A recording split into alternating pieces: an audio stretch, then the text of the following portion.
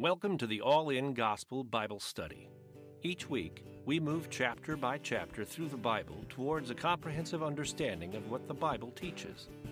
All-In Gospel is recorded live in White Bear Lake, Minnesota, featuring Dr. Sean Dickers. You can support this broadcast by subscribing or donating at the allingospel.com website.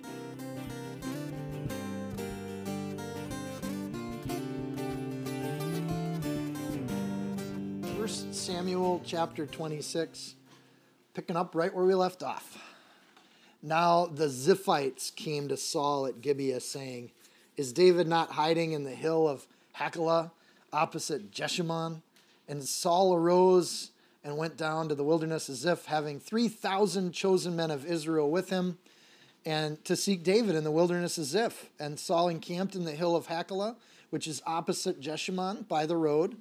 But David stayed in the wilderness, and he saw that Saul came after him into the wilderness, and David therefore sent out spies and understood that Saul had indeed come. So the Ziphites are the same traders that we saw back in chapter 23, verse 19. They are Judean, so they're cousins of David. They're in the same tribe. They would have got together at Easter meals and hung out with each other. And they are relatives. So David's being betrayed a second time by the Ziphites. The should be in italics in verse 1. It's now Ziphites came to Saul. Once again, it's not all Ziphites to protect the good name of the Zephite people. It's only some of them. So there's the word the. I don't know why they add stuff like that, but it's now Ziphites came to Saul at Gibeah. So a particular group of them that have a thing for David. And the Ziphites get sung about. David, when he deals with his enemies, he just writes songs about them and puts it in the Bible for all eternity. So don't make David your enemy, because Psalm 54 is about the godless enemies that harass the servants of Yahweh. And the Ziphites are kind of pointed out in some of the Psalms that David writes as just these people. That said, if you've got people in your life harassing you and giving you a hard time about things, like, you're not alone. Like, it's been happening for a long time. Saul's gratitude for not being killed last week seems to be over. Like, remember, he was bawling, he was, my son David, and all these words come out of his mouth. But words don't mean much for foolish people. And you can't trust what comes out of people's mouths. You have to kind of verify that through their actions. So it doesn't matter what they say. If they keep acting the same way, then there really hasn't been a repentance or a change. So David has given him chances. He's actually had the opportunity to kill Saul. Maybe this is the time Saul will change again. The 3,000 is the same as last time against 600. However, the 600 is likely had, we know from chapter 25 that Abigail's whole household comes with David. And we know that there were men in that household that David was coming to kill. So it's 600 plus is the number he's got with him now. The thing with Abigail or Nabal's household is that added actual herds to the king, this new kingdom that God keeps adding to without any combat whatsoever. David's got a high priest. He's got a prophet. Like, we just keep seeing the author adding these things to the kingdom. And David's building himself a kingdom. And this chapter's no different. We're going to see that this kingdom is different than the kingdom Saul has set up. It's not a worldly kingdom. It's something completely unique that grows because God adds to it, not because David goes out and attacks things. However, this is a low point in David's life. Like, we're not proud of chapter 26 and 27. Like, this is going to, David's probably going to do some of the worst, nastiest things he does. He's all famous about the Bathsheba thing because that makes great television, but his low point is chapter 27. So we're going to hit that tonight, and we will not be proud of David this week. But as bad as David gets, God loves him and forgives him. Like, we should take some hope in that. Like, we're not as bad as this guy. He murders people. And there's consequences to his sin too, but we won't get too far ahead. Verse 5. So David arose and came to the place where Saul had encamped. This is different than last time. Last time David hid in the cave, remember? And this time he's seeking Saul out. So you can see David has a little bit of growth here in that respect. And David saw the place where Saul lay, and Abner, the son of Ner, the commander of his army. Now Saul lay within the camp with the people encamped all around him. And then David answered and said to Ahimelech the Hittite and to Abishai the son of Zeruiah, that's David's cousin, brother of Joab, saying, who will go down with me to Saul in the camp? And Abishai said, I'll go down with you. Okay. So we get an introduction to this character named Abishai, David's cousin. And in 1 Chronicles 2, verse 16, Abishai becomes one of David's generals.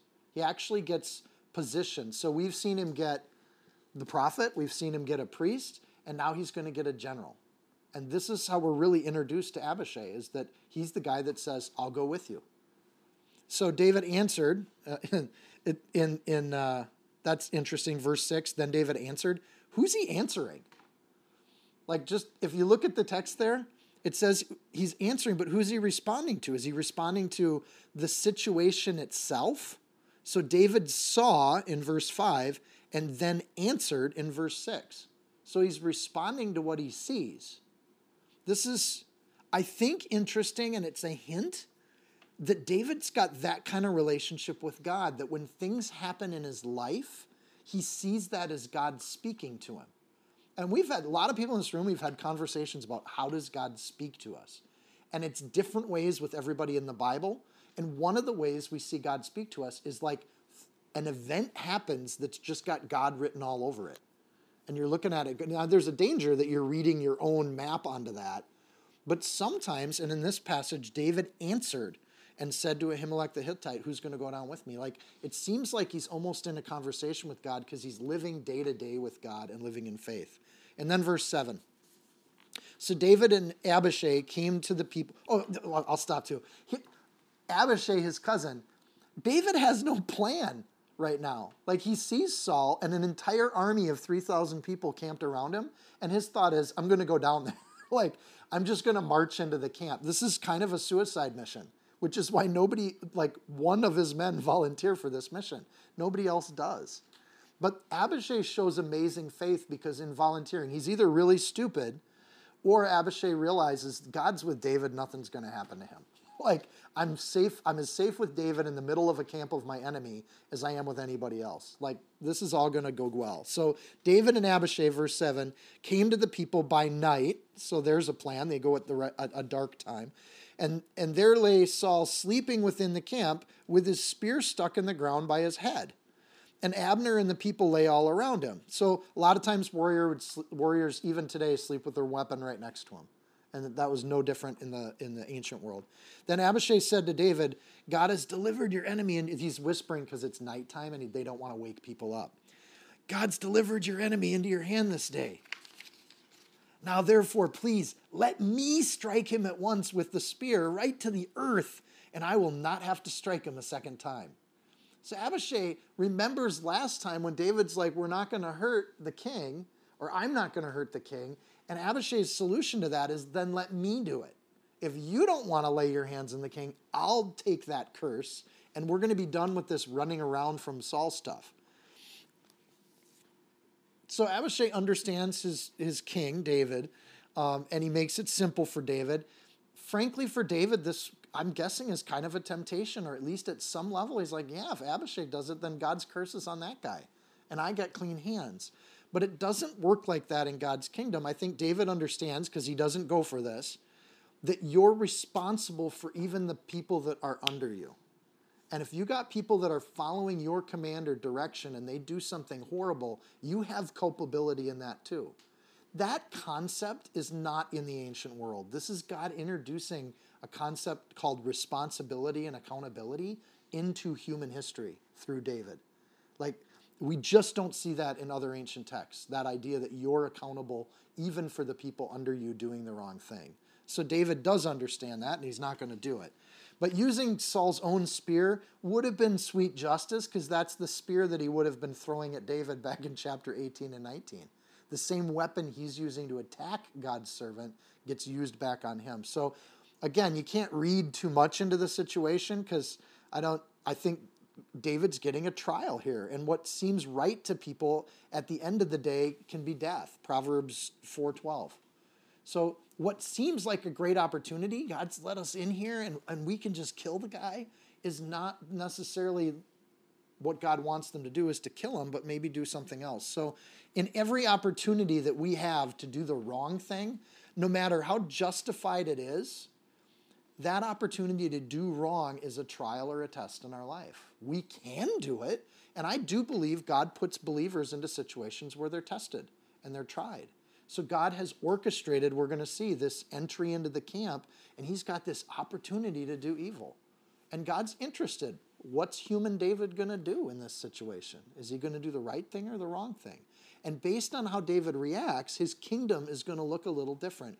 God's will be done. He's made promises, but that will can be done with David or without David. So he's testing him.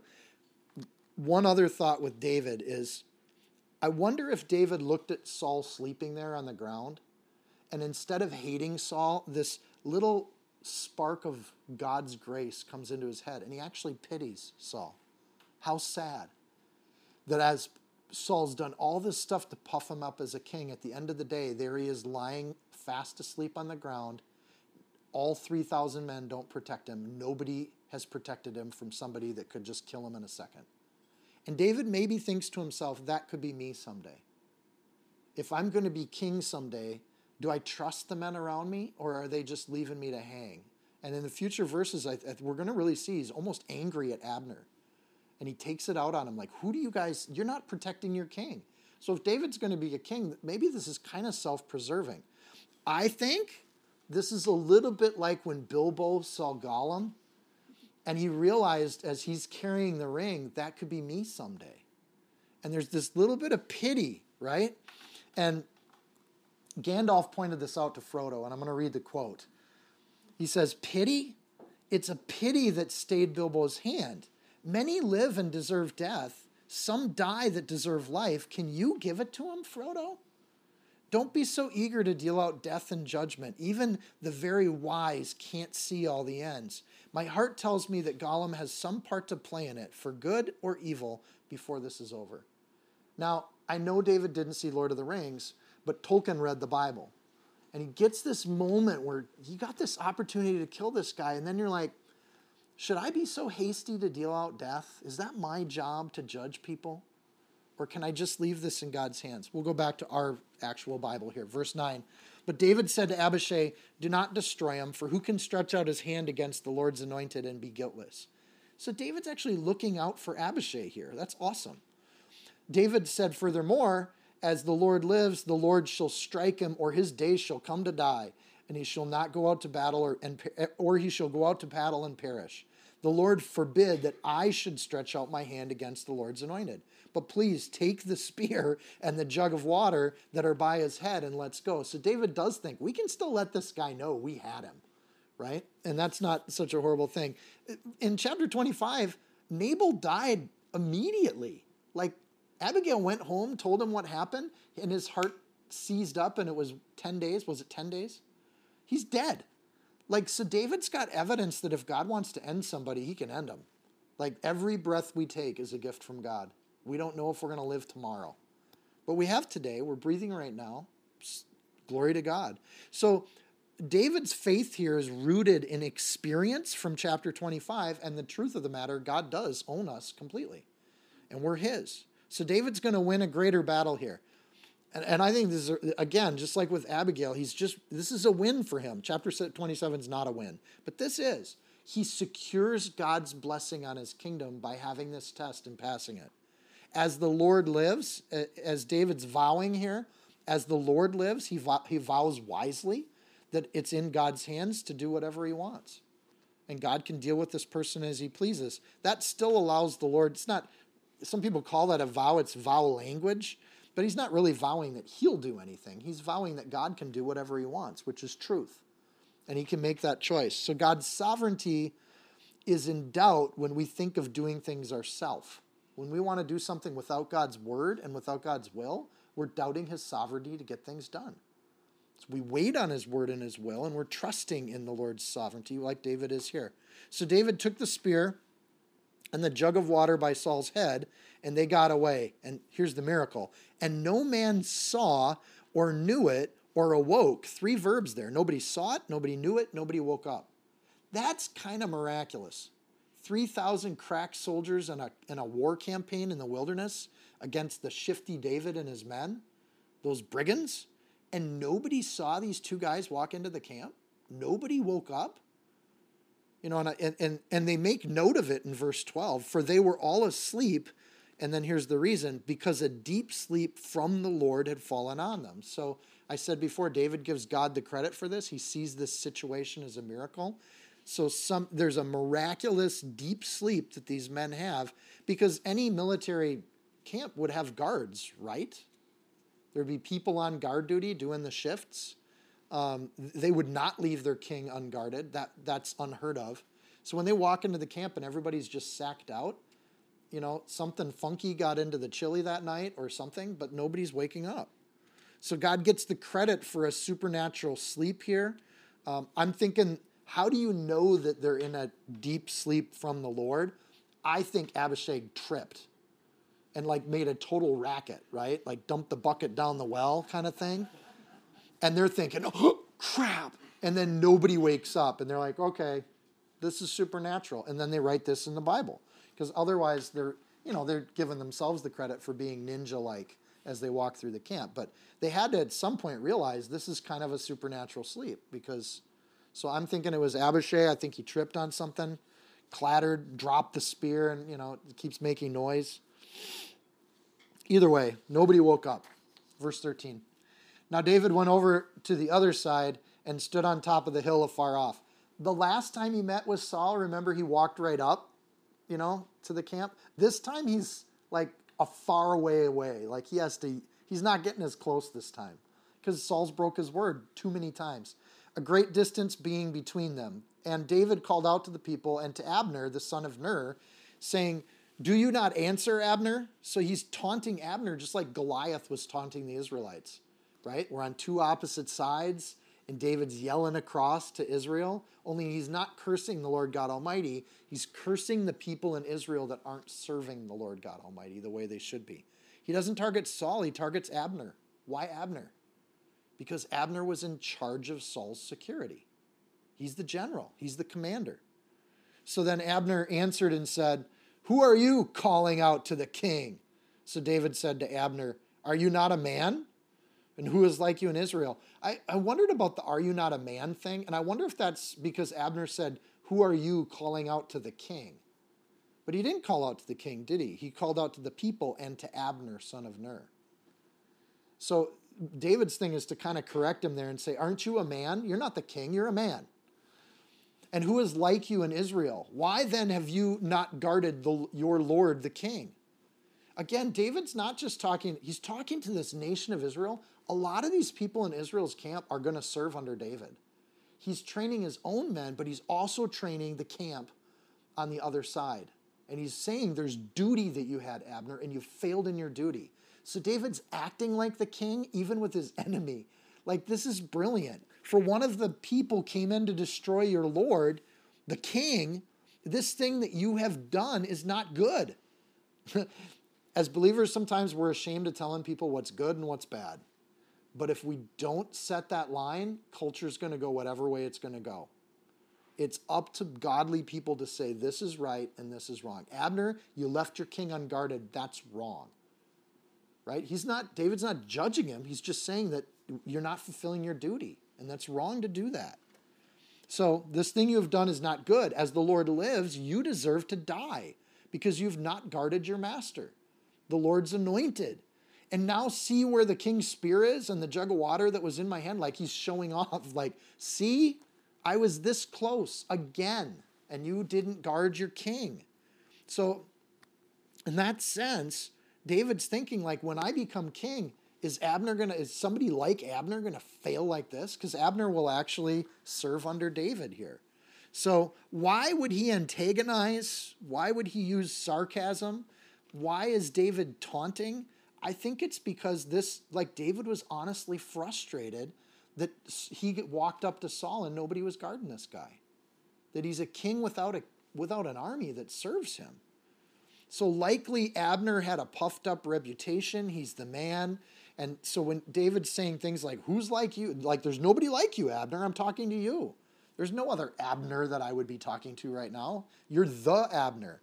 And he humiliates Abner in front of the troops.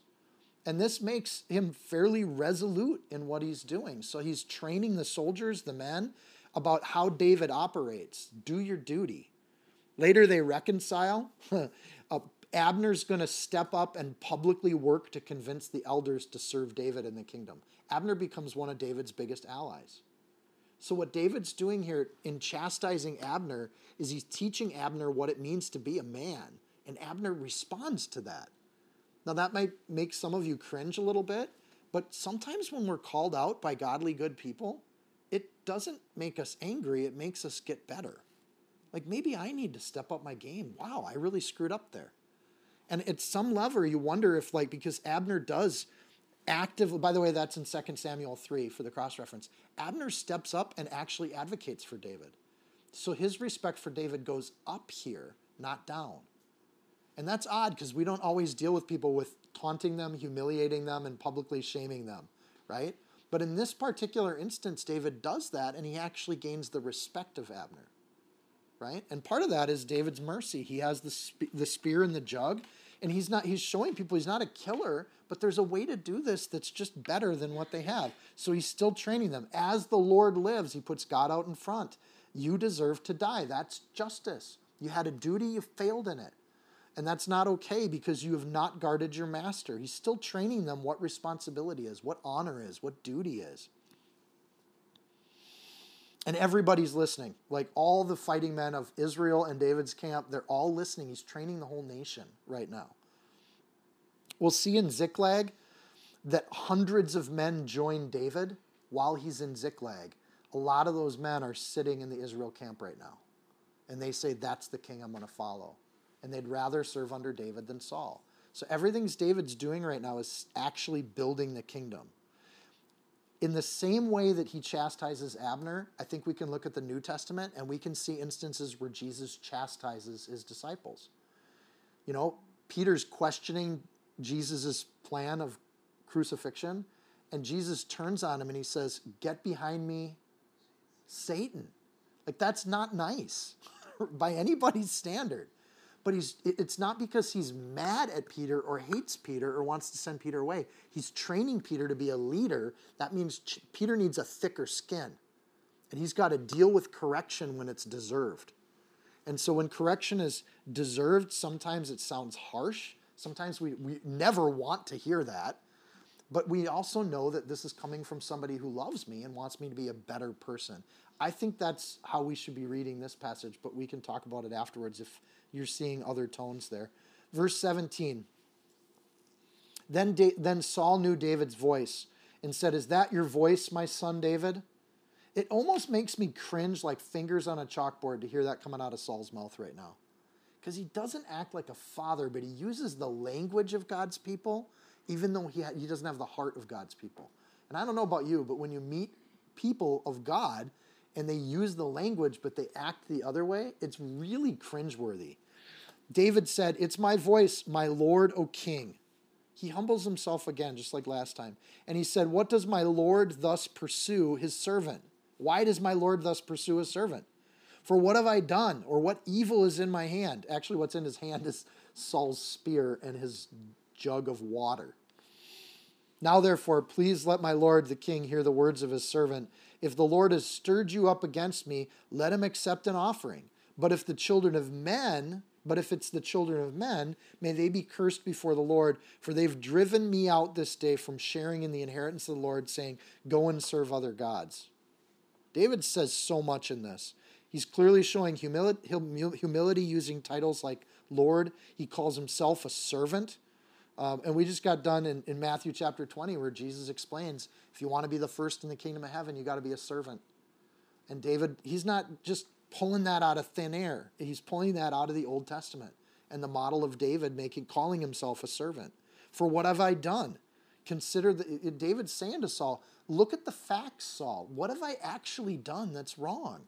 Why are you so mad at me? This is a great tactic when you're dealing with a family member or a friend that's just sick of hearing you talk about Jesus. And you're just like, have you ever asked yourself why that bothers you so much? Why does it bug you so much that I love the Lord? What's going on in your heart? And so he's asking Saul, just consider it. what have I done? What actions have I done against you that make you so angry at me? Or is this just a spiritual thing? So he shows that. He shows reason. He asks him, why do you pursue your servant? Give a reason for what you're doing. And hear the words of his servant. So when David says that, hear the words of his servant, he's saying, Saul, let me offer you some advice. And he gives him two options. One, you can give an offering, right? So if the Lord has stirred you up against me, give him an offering and make it right, and we'll fix it. Like, that's the whole Levitical law. Like, if there's something wrong or something unjust about a situation, we can offer a sacrifice and God forgives it and we're done. So if it's the Lord doing this, Saul, and you're getting stirred up, give an offering and get it dealt with. Or then option two, if it's the children of men, if it's people in your camp that are lying about me and saying things, then curse those suckers. Like, deal with them. And let's get those people out of the way. So he gives Saul advice, but he does it with humility and grace, a great model for how we should give people advice when we need to. David recognizes that there are people in Saul's court that are slandering him.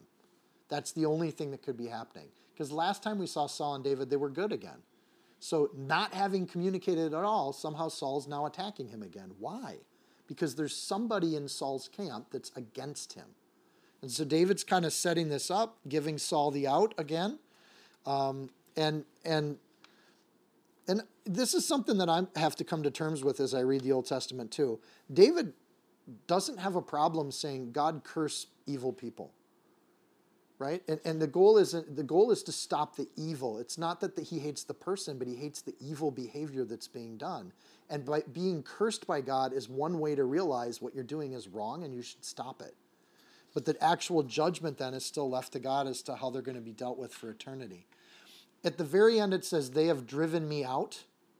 This lying about David makes it so he can't worship at the tabernacle of God. And that's one of the things David has loved since he was a kid. It's his joy to be in God's presence and to sing his praises. But because of these people lying about him, he can't safely go to the tabernacle and do one of the things he loves most in life. You're driving me out. Like, I can't stay in Israel if you keep attacking me all the time. You're making it so I can't even make a life. So even if one person's not allowed to worship in purity, then that's a curse to the people that push them out. There's even one person that feels like they can't come to church because they're going to be judged. The curse is on the people that made them feel that way, right? Everybody's welcome. Everybody has a place. None of us are perfect. And just that idea of David saying, curse these people that have made it so I can't come into the tabernacle and be comfortable there. The next chapter then, there's this persistent attack and run is going to actually cause David to go live with the Philistines. He does move, and this is the reason why that we get in these verses. So verse 20, so now don't let my blood fall to the earth before the face of the Lord. Don't kill me. For the king of Israel's come out to seek a flea. He did this last time too. Why? You're hunting nothing. I'm just some guy with my little group of people out here. When one hunts a partridge in the mountains. I looked this up. This is fascinating. It's a really vivid, colorful, poetic image.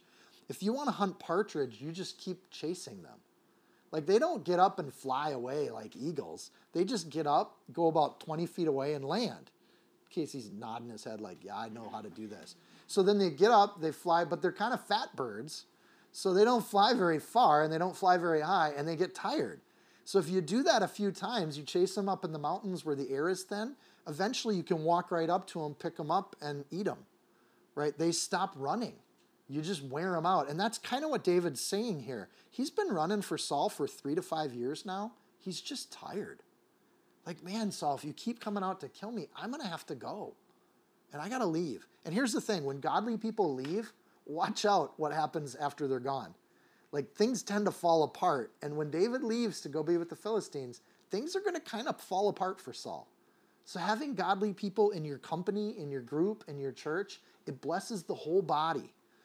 And when Saul pushes him out, it curses the whole body. So there's a deep set of things getting modeled here that the rest of the Bible is going to flesh out. Verse 21, then Saul said, I have sinned. Remember last time he was all tearful about it and whatever? This time he's like, I've sinned. Return my son David, for I will harm you no more, because my life was precious in your eyes this day. Indeed, I have played the fool and erred exceedingly. So commentators are all over the map on this one. Sometimes they're like, this is a false apology based on his actions, which I think is how, like, there's some truth to that. David doesn't take this seriously in the text. Saul's proven himself to say things like this before, and then they're not true. The other thing is that maybe Saul's sincere here. Return my son David. He again feels shame, but like usual, he just gets convinced by his aides later to not do this. In verse 25, David does not come back with him, because this time Saul asks him to come back with him. I don't know if you caught that. Last time they kind of went their separate ways.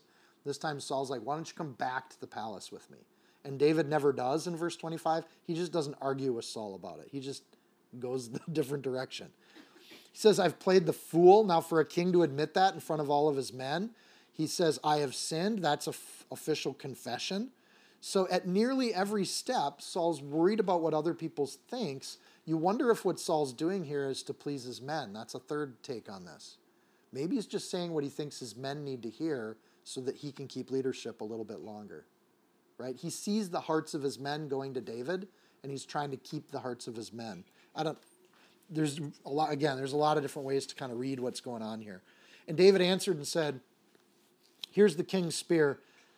David doesn't bring him the spear like he brought him the corner of his cloak. He instead says, let one of the young men come over and get it. Like, I'm not getting close to you, Saul. I've been duped by you too many times. I'm keeping my distance. Come get your stuff. And again, I'm not even going to take your spear. I'm not going to take your jug. Like, I'm just wiping the dust off my feet for you. Like, come take your stuff. I don't even want your stuff. David already made his point. And by the way, David didn't address Saul ever. He addressed Abner and the men to start out with and showed them these things. That leans towards the argument that Saul's just stepping in here, trying to take charge again. May the Lord repay every man for his righteousness and his faithfulness, for the Lord delivered you into my hand today. But I would not stretch out my hand against the Lord's anointed.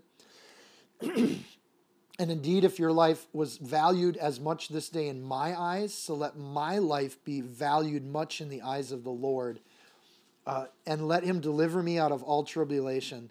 Then Saul said to David, may you be blessed, my son David. You shall both do great things and also still prevail.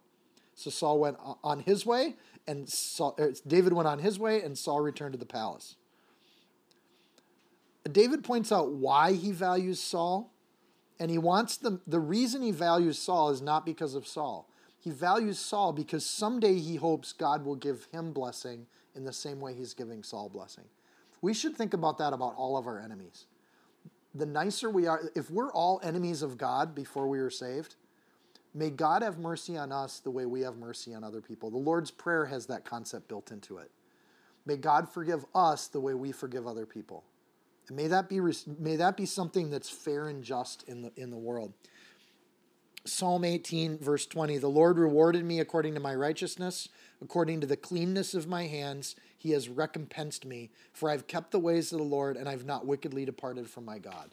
So David even writes in the Psalms, like, this is how it works. And so he's not going to touch Saul because it's the wrong thing to do, and he wants God to see that. So he's trusting God will be the judge. I think David's happy when he sees Saul's kingdom collapse. And when Saul dies, like, okay, God took care of it. It's time for me to be king. They go their separate ways. This is a big deal sometimes. Like, when you've been betrayed again and again and again, like, God does not call us to just be walking mats and do that many, many times. He calls us to forgive. And I think David shows great mercy and grace with Saul. He also doesn't go back to live with him, right? They're not going to live in the same house together.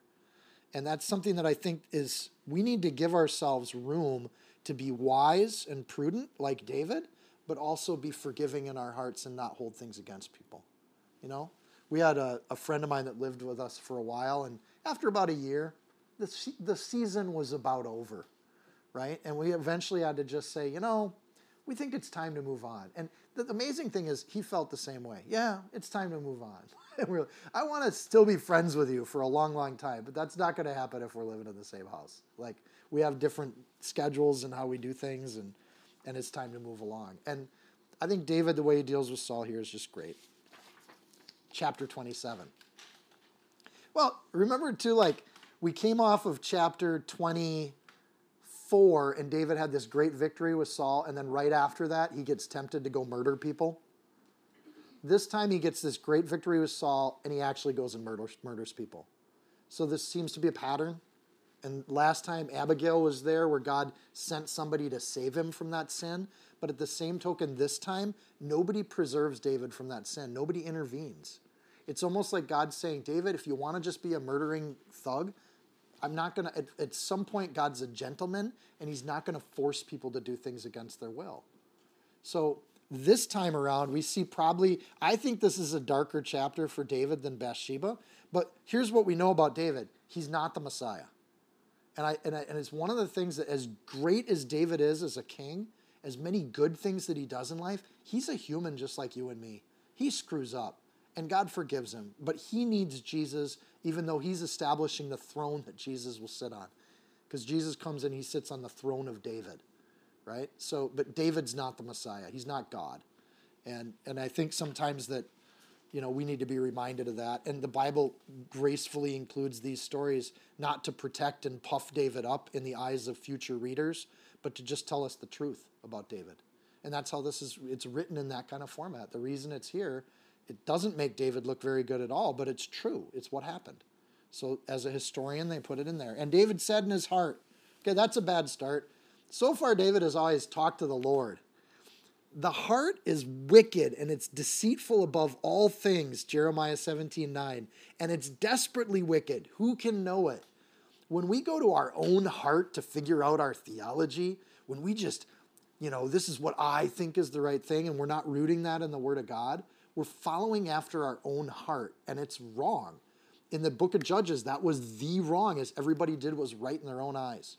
So if everybody's making up their own mind about things and everybody tweaks it a little bit how they want it in their favor, at the end of the day, you got chaos. So this isn't a good start to the chapter. David said in his heart, "Now I shall perish someday by the hand of Saul. There is nothing better for me that I should speedily escape to the land of the Philistines, and Saul will despair of me to seek me any more and in any part of Israel, so I shall escape out of his hand." Okay, there's so many lies wrapped into verse 1. It's a big, long verse, but it establishes the chapter. David does this out of his thing. He's bummed out that Saul's still attacking him, and he's not going to get away from it. Literally in the Hebrew, it's, I shall be carried off into Saul's hands someday. So my translation's not, that has a slightly different tone. I'm going to get sold out to Saul eventually. Like at some point, Saul's going to catch up to me. I'm not going to keep getting away. To think that is lie number one that David's buying into. He has escaped Saul for 3-5 years. It hasn't been fun. They're living in caves. They're living in the wilderness. But he's never been caught, largely because God's intervened again and again. Why would he think God would stop doing that? But again, he's at a low point. So after David turns Saul number 1, he struggles with anger. Abigail shows up. This time he's struggling with despair, discouragement, unbelief in God's promises. And he says, I'll perish someday. God's promised him that he would be king. So now he's not believing God's word anymore. He's well, maybe God said it, but it's not true. He just got done seeing how God deals with Nabal, but he doesn't continue to have faith that God will deal with Saul that way. He does in his actions, but then he follows up with the wrong thing. You ever been on a mountaintop experience, like when you come home from Bible camp and you're all juiced up for the Lord, and then a week later you realize you're back to doing the same stuff you did before you went to Bible camp? And you're like, dang, that didn't stick. And it's what happens. Spiritually, we have great victories, but then there's a conflicting force. There is a spiritual war for our hearts. So when we're getting closer to the Lord, we're going to get more conflict and more trial. Well, David falls to despair, and he's not any worse than all of us. Like, this happens. His assurance of salvation is essentially shaken because he's forgotten God's word. He's forgotten what God said. He said, I should speedily escape to the land of the Philistines. So let's add misdirected action on top of our despair. right? So first despair, then he goes the wrong direction. God called them to abide in the land that he's promised him, so to live with the Philistines. That is not, God's actually the opposite of what God told God's people. He said they were supposed to drive these folks out, not live with them and be friends with them. He says there's nothing better for me. In the Hebrew, that's the word good, pleasant, excellent. So it's not uncommon today that we actually think that way. If God's people are a pain in the butt, good godly people will say, I'm just done with these people. There's nothing, if this is the best God's got, I'm out of here, right? And if you've done any church hopping ever, you know exactly what I'm talking about. You're just like, man, it's better for me to not be here than it is to be here. And that's a really despairing point for any believer. When you realize that God's people are a bunch of sinners just like me, but you can't even find a place that teaches and reminds you of God's word, that's despairing. And it's hard. Why would I want to hang out with God's people when they're all against me anyways? Right? It's despairing, and it's not, and I want to make this clear, God still tells you to go hang out with God's people, even though they're messed up sometimes. It's not an excuse, it's called despair. It's contrary to God's word. And David is told where to go. He had his own prophet. Remember Gad the prophet? Back in 1 Samuel 22, verse 5. Now the prophet Gad said to David, do not stay in the stronghold, depart and go to the land of Judah. So David departed and went to the forest of Hereth. He obeyed Gad, but in leaving this territory, he's now leaving where God told him to be. So don't mistake that when David goes off to the Philistines, he starts with despair, then he takes the wrong direction, and now he's moving in action that's against God's will. He's actually moving. Isn't it quick how fast that happens? Right? It's hard and disciplined to get close to the Lord, but to fall away just takes minutes. So I shall escape, maybe even give up or just drop God's plan. Maybe God's just not going to make me king. And I'm just going to give up on what God had for me. It says out of his hand, and the his there is in reference to Saul. I shall escape out of Saul's hand. But that's not truth either. He's always been in God's hand. He's never been in Saul's hand. Chapter 17, 24, 25, he's never been in Saul's hand. That's a total lie that he's telling himself. So he says something in his heart. It leads to despair, which leads him astray. And now he's telling absolute lies contrary to God's word. Just like that. Boom. And this is a guy after God's own heart. Like we should admire David as a whole, as a character in the Bible. And he goes right from heart, despair, astray, lies. And it just boom, just like that. All in one verse. That's how long it takes David to just be in despair. We forget God's word, misdirection just happens. And that's how it is. So then verse 2, that was just the first verse. Then David arose and went over with the 600 men who were with him to Achish, the son of Maok, king of Gath. That's a Philistine city. So David dwelt with Achish at Gath, he and his men, each man with his household, and David with his two wives, Ahinoam and Jezreelitis. You try to pronounce that. In Gabahel the Carmelitis, she likes to make candy, Nabal's widow.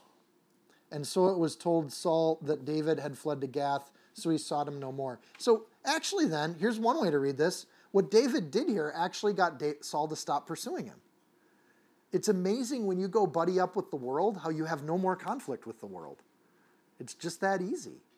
And why would the influence of David, if it's left the country, why would Saul be worried about him anymore? Well, he's now with my enemies, and the enemy of my enemy is my friend or something. I don't know if that applies. Forget I said that.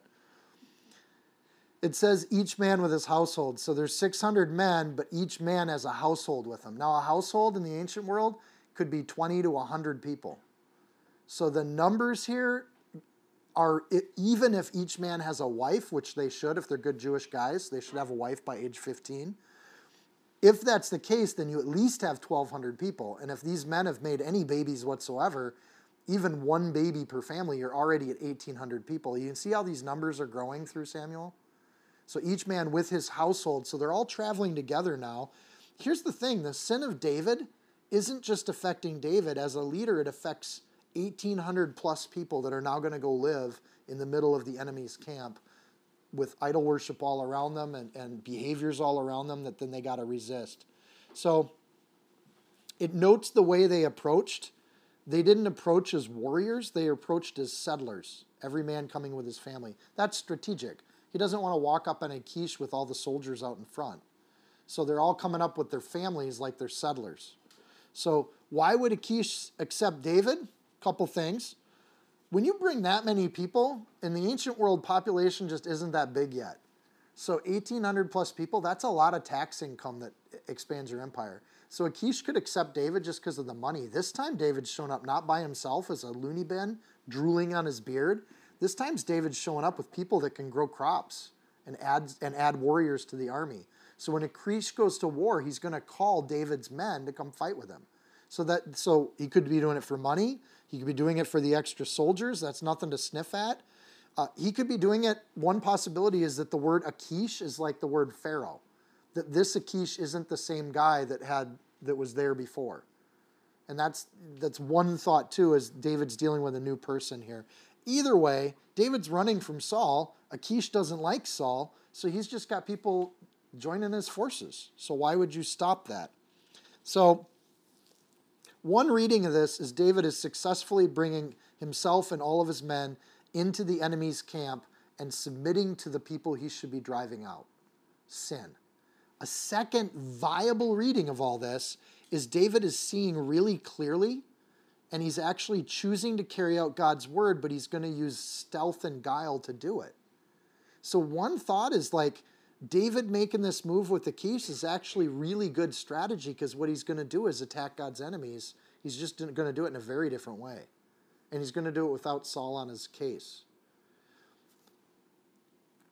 As we go through it, you can think of both of those readings of this. Then David said to Achish, "If I have now found favor in your eyes, let them give me a place in some town in the country, that I might dwell there. For why should your servant dwell in the royal city with you? I don't want to be a burden to you, Achish. Just give me some farm town, and I'll go grow crops, pay taxes, and we'll be ready to go to war for you." Verse 6, so Achish gave him Ziklag that day. Therefore Ziklag has belonged to the kings of Judah to this day. Now the time that David dwelt in the country of the Philistines was 1 year and 4 months. That's important. This is a short season in David's campaign and in his life. But it's an important season because some cool things happen in Ziklag.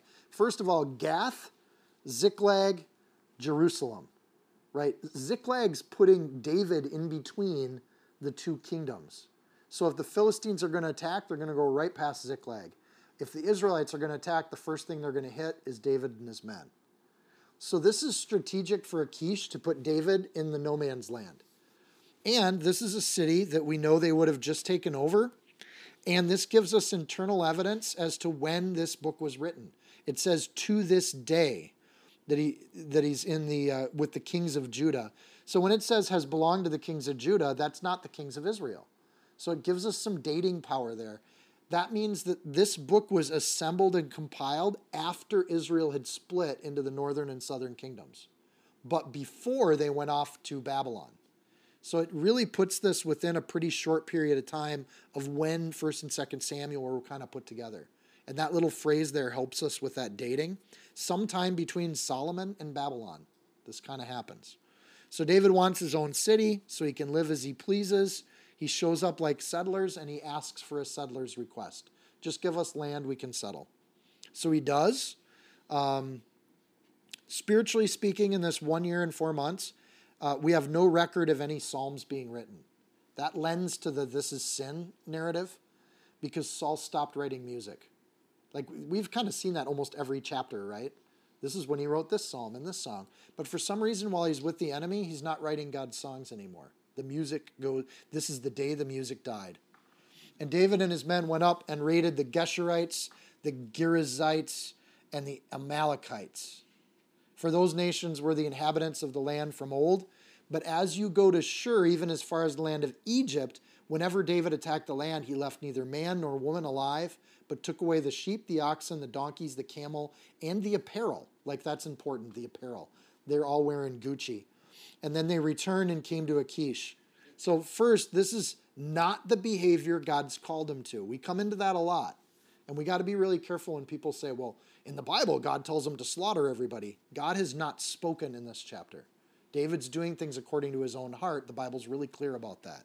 And what he's doing is murdering people, right? And he's not doing this because God called him to. So the raiding that's there, the word in the Hebrew means to strip something away. They're going there to take all these things from those people. The Geshurites, I'm going to go through each of these three. The Geshurites' territory, they were supposed to drive the Geshurites back in Joshua 13:2. They were told to drive these people out of the land. Joshua 13:3, nevertheless, the children of Israel did not drive out the Geshurites. That lends itself to the second reading of this. David's actually doing the work of God that Joshua started. He's picking back up with those ancient commands of God, and he's driving these people out. The difference is they were told to drive them out. They weren't told to slaughter them and take all their stuff. To drive people out, they're taking their apparel with them, and they're leaving the land and they're settling somewhere else. The Girzites, only mention of them in the entire Bible is this verse. Likely they were Canaanites living by Mount Gezer, like Gezerites. Judges 1:29, nor did Ephraim drive out the Canaanites who dwell in Gezer, so the Canaanites dwelt in Gezer among them. We know there were Canaanites living by that mountain, and so it could be that they were raiding Israel from that spot. But again, you've got a second group of people that are still dwelling in the land, and David's pushing them out. The Amalekites, we've seen them a ton. They've been enemies of Israel since the very start. Numbers 13:14, they're the first anti-Semites. They're the first to attack Israel as they're leaving Egypt. Every time someone decides to go attack Israel, the Amalekites are there helping them out. These are people that have been against Israel from ages old. David would have grown up knowing that. He would have known these people are a constant plague for the Israelites. So it was whenever Israel had sown, Midianites would come up. Also, the Amalekites and the people of the east would come up against them. Whenever there was a battle to fight, the Amalekites were like, oh, we're going to go kill some Israelites? Let's do it. We're in. So this is, by the way, all three of these towns, this is the Gaza Strip. This is still the contested area of Israel. From this spot down to Egypt is that little strip of the Mediterranean Sea that has always been a conflict spot for Israel. It is to this day. David then acts, because his heart tells him to kill and rob, but he's killing and robbing the enemies of God. You can read that as either he's in deep, deep sin, or he's actually trying to carry out God's word, but he's doing it in the wrong way, which is still sin, but it's not the same. Either way, you got to decide what to do with this passage. Good luck with that. This is more than just driving them out. Now I want to read what God said so we can see that this is actually sin. What God said in Exodus 23:30, little by little, I, God, will drive them out from before you until you've increased and you inherit the land. He repeats it in Numbers 22, Deuteronomy 9, Joshua 14, Joshua 23. Again and again and again, God says, I will drive them out. You just need to go push. And that's all he's ever asked Israel to do with these people. So what David's doing here is not what God asked them to do. And I just want to make that really clear. Taking away the sheep, David's essentially becoming the thug that Saul thought he was, only he's not attacking Saul. He's attacking the enemies of Saul. And he does it with some guile. I also want to point out, again, just this idea of murdering and killing people. By leaving nobody alive, that allows what's going to happen in verse 10. He's doing that strategically, because in his own heart, if he leaves one person alive, they can go back and report that to King Achish. David attacked us, right? These are allies of Achish that he's attacking. And I also want to point out, not only is he disobeying God's word, but David will be held account to this sin. So 1 Chronicles 28, we'll jump forward there.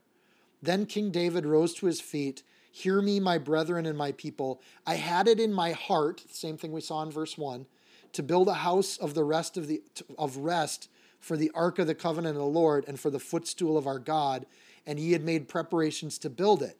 But God said to me, you shall not build the house for my name, because you've been a man of war and you've shed blood. God actually holds David account for these sins. It's wrong to do it, and God actually holds him account. He didn't get to do the thing that would have been probably his life's dream, which is to make a house of praise for a guy that writes praise music. This is his dream, and God doesn't let him do it because of what he's doing in this chapter. We don't see a perfect David, but we do see a truthful David. And I think that's good. Verse 10, then Achish would say, where have you made a raid today? Like, just sounds so familiar, right? They're just buddies now. What have you been doing today, David? And David would say, against the southern area of Judah and against the southern area of the Jerahmeelites and against the southern area of the Kenites. So David lies to Achish about who he's attacking. This is backsliding even more. If you could say that lying is worse than murder, like it goes in that order, but he's just adding to his sins. Judah, southern tribe of Israel, I'm attacking the Israelites. The Jerahmeelites, we have no idea, just like the other one. This is the only mention in the Bible of the second group, some town. The Kenites we've seen a ton, just like the Amalekites, only on the other side. The Kenites sided with Israel when they came out of Egypt. They were the first group of people to side with Israel that weren't Israelites. Right? When they went to attack the Amalekites, remember in Numbers 24, or in Joshua, they sent people in to say to the Kenites, you need to clear out because we're going to attack this city. Like the Kenites have been allies of Israel for as long as the Amalekites have been enemies of Israel. They're a balance here. Numbers 24:21. This is a prophecy about the Kenites. Firm is your dwelling place, and your nest is set in the rock. So it's prophesied the Kenites will be abiding with Israel forevermore. Like they're welcomed into the family. So when David says this, he says, I'm attacking Israel, I'm attacking some other people, and I'm attacking the Kenites. And that it's almost a perfect balance to who he actually attacked. Like, I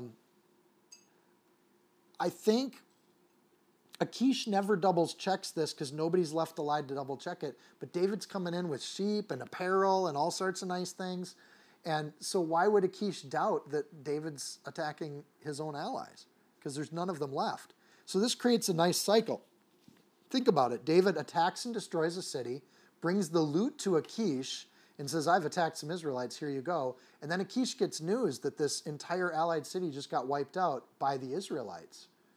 David, you should go attack them. He goes and attacks another one of the allies, brings back the loot, and then he says, I attacked the Israelites who did this, and here's all this stuff coming back.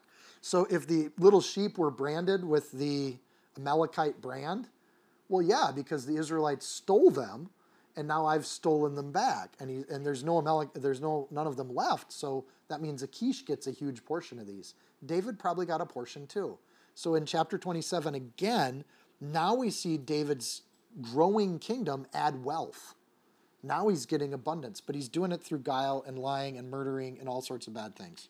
But it is at the same time, the kingdom of David is growing and it is getting bigger and more powerful. So David doesn't question it. Likely he likes hearing how successful David is and that he's now fighting for him. So the enemy loves when God's people fight themselves. Why would Achish question it? It's such a great narrative. So even though he never sees if it's true or not, he's happy to believe something that's not true because he likes the sound of it. Then verse 11. David would save neither man nor woman alive to bring news to Gath. That's why he's doing this, is he doesn't want them to report back to Achish, saying, lest they should inform on us, saying, thus David did, or David did this. And thus was his behavior all the time he dwelt in the country of the Philistines. We get a clue there. Thus was his behavior. So that lends itself to the narrative that this is all sin. This is the kind of sin David did while he was there. Or, alternative reading, thus was his behavior is, this is how strategic he was the whole time. This is how he continued to fight God's enemies without being attacked by Saul. He just used great wisdom in how to do this.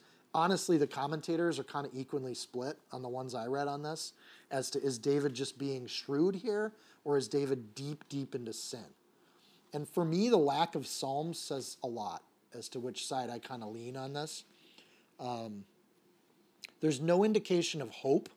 There's no indication that David's doing this to rebuild or go back to Israel. Like, for all David knows, this is kind of an ongoing situation and what's going to happen. And it's going to be the next chapter that stops this after a year and 4 months. So Achish believed David, saying, he's made his people and Israel utterly abhor him. Therefore, he will be my servant forever. Achish thinks he just got a new battle general. Why would he doubt it? He keeps bringing loot back, right? He keeps, redressing the wrongs of these Israelites. Achish doesn't seem to be threatened by David, which is a lie. And Saul did feel threatened by David, which is also a lie. David's not better off where he's at because he's still dealing with a leader that lies to themselves, one way or the other. In the midst of all of this, God keeps growing and adding to David's position on the planet. And he's going to gather more and more defectors from Saul's. I think this is important to know what's going on during this year and 4 months. So I want to jump to 1 Chronicles chapter 12. And I'm just reading some kind of selected verses as they give an account of what goes on during this period of time. Now, these were the men who came to David at Ziklag. That's the year and a half where they're in this little town, while he was still a fugitive from Saul, the son of Kish, and they were among the mighty men, the helpers in war. This is when David's troops learned to fight, because they went into battle after battle after battle together, and they kept coming home alive. So this is where these mighty men are getting trained up too. Some Gadites joined David at the stronghold in the wilderness. Mighty men of valor. Remember, the Gadites are the ones that were good with slings? Like, that was the artillery crew. They were famous for being deadly in battle. Men trained for battle who could handle shield and spear, whose faces were like the faces of lions and were as swift as gazelles in the mountains. They were fast and they bit hard. The Gadites. Here's another one. These were the men of the sons of Gad, the captains of the army. The least was over 100 and the greatest was over 1,000. All of the Gadites became the generals in this army that David was building.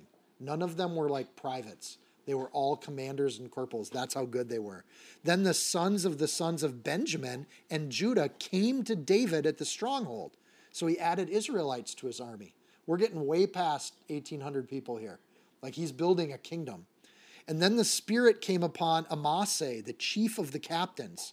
And he said, "We are yours, O David. We're on your side, O son of Jesse. Peace be to you and peace to your helpers." Saul lost his captains and his generals and his lieutenants. A huge portion of his military leadership just walked to Ziklag and swore themselves to David. Why? Because of what David did in the last chapter. They're watching how these people lead and how they run things, and they can see that David's a man of honor, and they start walking to him. And that's why this really lends itself to the other narrative, that what David's doing here is highly strategic, and he's not doing it the way God said to do it, but God's continuing to work through David even though he's screwing it up, right? And he's moving people out of Israel that have refused and resisted Israel for hundreds of years. And judgment is coming, and he's using David as a tool of judgment. It's another way to read this. For God helps you. So David received them and made them captains of the troop, and they helped David against the bands of raiders, for they were all mighty men of valor, and they were captains in the army. For at that time they came to David day by day to help him until it was a great army like the army of God. It's interesting Samuel leaves all of this detail out, and I think to get the writer of Samuel, I think the writer of Samuel wants us to see that what David's doing here is not God's will. What the writer of Chronicles wants us to see is how God built the new nation of Israel from within. And Israelites joined it, and the Gadites joined it. Benjamin came on board. Judah came on board. And day by day, I just think that's amazing. It reminds me of Acts chapter 5, verse 14. And the believers were increasingly added to the Lord, multitudes of both men and women. Like, the mighty men and women just kept showing up day by day. Like, it just becomes routine. A year and 4 months, every day somebody's walking through the door saying, "I vow my life to David. I'm going to follow David," at the risk of their own lives, walking into enemy territory and coming under the King David. So David finds himself leading a massive group of people, an army like the size of the army of God. That's a massive number of people start showing up on David's side. At some point, both Achish and Saul need to wake up. Like, there's a new kingdom forming right in the middle of their territory, which we'll get to next week. I think these men would have joined David if he stayed in Israel where he was told to go. I think if he would have listened to Gad, these men, their hearts were stirred when David stood on the hill and said, "I'm not here to kill you. Here's your spear. Take it." Throws it on the ground and walks away. I think that's when all these captains and leaders realized we're following the wrong guy. And they had made a decision to follow David, and it just took them time to get there, right? So if David had followed God's voice and stuck it out and trusted that God would continue to save him versus Saul, I think his numbers would have grown the exact same way. So God's blessing, I think, what David did right because people are loyal to him. But he's not necessarily blessing what David did wrong. It's going to get him in some real sticky spots. So the danger for David was never real. It was always perceived. It's what he told himself in his heart that got him in trouble. So when God moves, he's moving in people individually, and then they all start acting in concert. I love this. It's the coolest thing in the world. We're going to do an art day, and individually God moves in your hearts going, I would like to make myself a watercolor picture. And individually, everybody, like people just show up, and they have a great day, and they're blessed, and they go home and go, my life is good. I got to make watercolors with Alyssa. And it's an amazing moment. But that's how God works. And he does it on a small scale in fellowship, but he does it on a large scale in building kingdoms. And he does it on an even larger scale, building a church that is in every country on this planet right now. It's amazing. And we shouldn't underestimate how God moves. We should never be surprised that the Philistines don't put it on their news channels. You know, that thousands of people are getting saved here and people are serving God here. And there's a group of 4 people loving the Lord over here.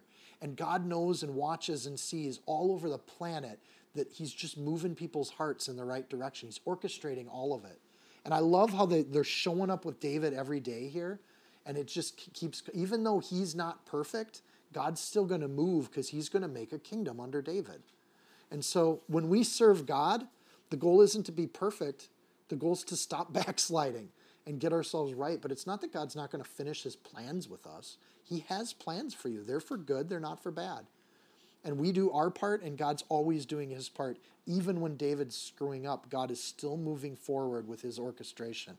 So we know about the growth of army through 1 Chronicles, but I don't know if that's the focus of this chapter. We're supposed to see that David's using lies and deceits to attack the enemies of God, for whatever that is.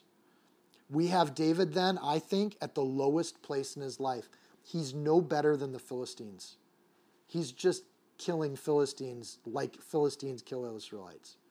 And the cycle here, he's not doing anything different. He's hanging out with the enemy. He's exposing his people to the Philistines. And in the next couple chapters, this is going to bring him close to losing his family, all of his belongings. His whole life is on the verge of getting destroyed. He just doesn't know it yet because sin feels awfully good while you're doing it. And it's when it comes for its moment of destruction that David has to turn his course. So the next chapter, Achish is going to call him out to war, so he can't dupe him anymore. He has to march in the battle and attack Israel, which David doesn't even want to kill one person of Israel. So now he's in a position where he's supposed to go to war with them. So we'll see how he deals with that. For now, we're just going to leave him in this 16 months of being a brigand and, the dread pirate Roberts just doing bad things out in the countryside. And that's where we'll leave David. We'll meet him again next week. Now, it was interesting, like Sunday morning, like this morning, we absolutely hit on resurrection topics this morning. But when you're in the middle of Samuel, there's not much to connect with the resurrection. And I'm not even going to try because I don't really see the connection here. But the Lord, there's someone in this room maybe that really needed to hear that David was a sinner too. And maybe that gives you hope and encouragement. And it's still Easter no matter what. So let's pray. Dear Lord, we thank you for these narratives, these histories, Lord, that you've provided us. Part of your orchestration is you've given us your word and what you've said and how you've done things. And tonight we got a chapter where your word was not part of it. And we get to see how that goes on the opposite side for David too. Lord, help us to learn from it, to be wiser, to be shrewder with how we deal with people, because we have seen examples that are both good and bad, and we know right from wrong. So help us to be people of honor and grace and integrity. Help us to learn what David was teaching the men in the first chapter tonight. And Lord, help us to be people that follow your word and trust in your word, to not be like how David behaves in chapter 27.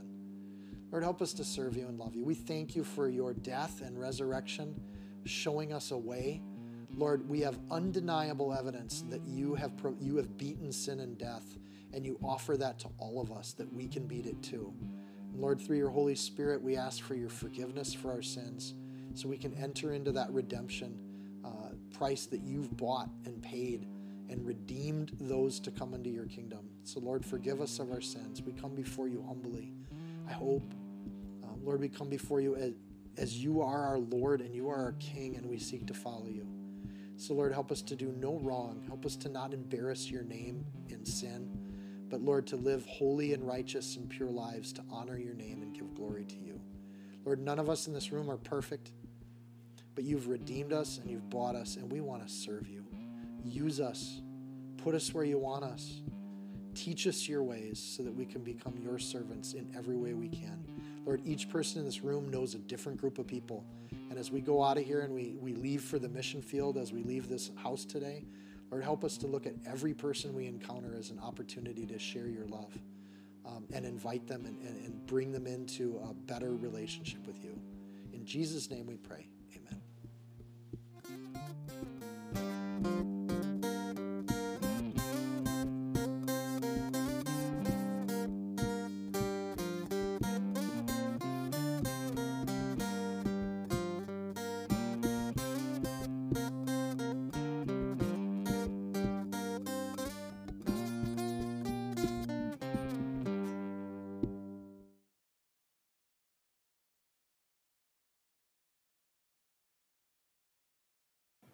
If you found this teaching helpful, insightful, you can support this podcast by sharing it with a friend.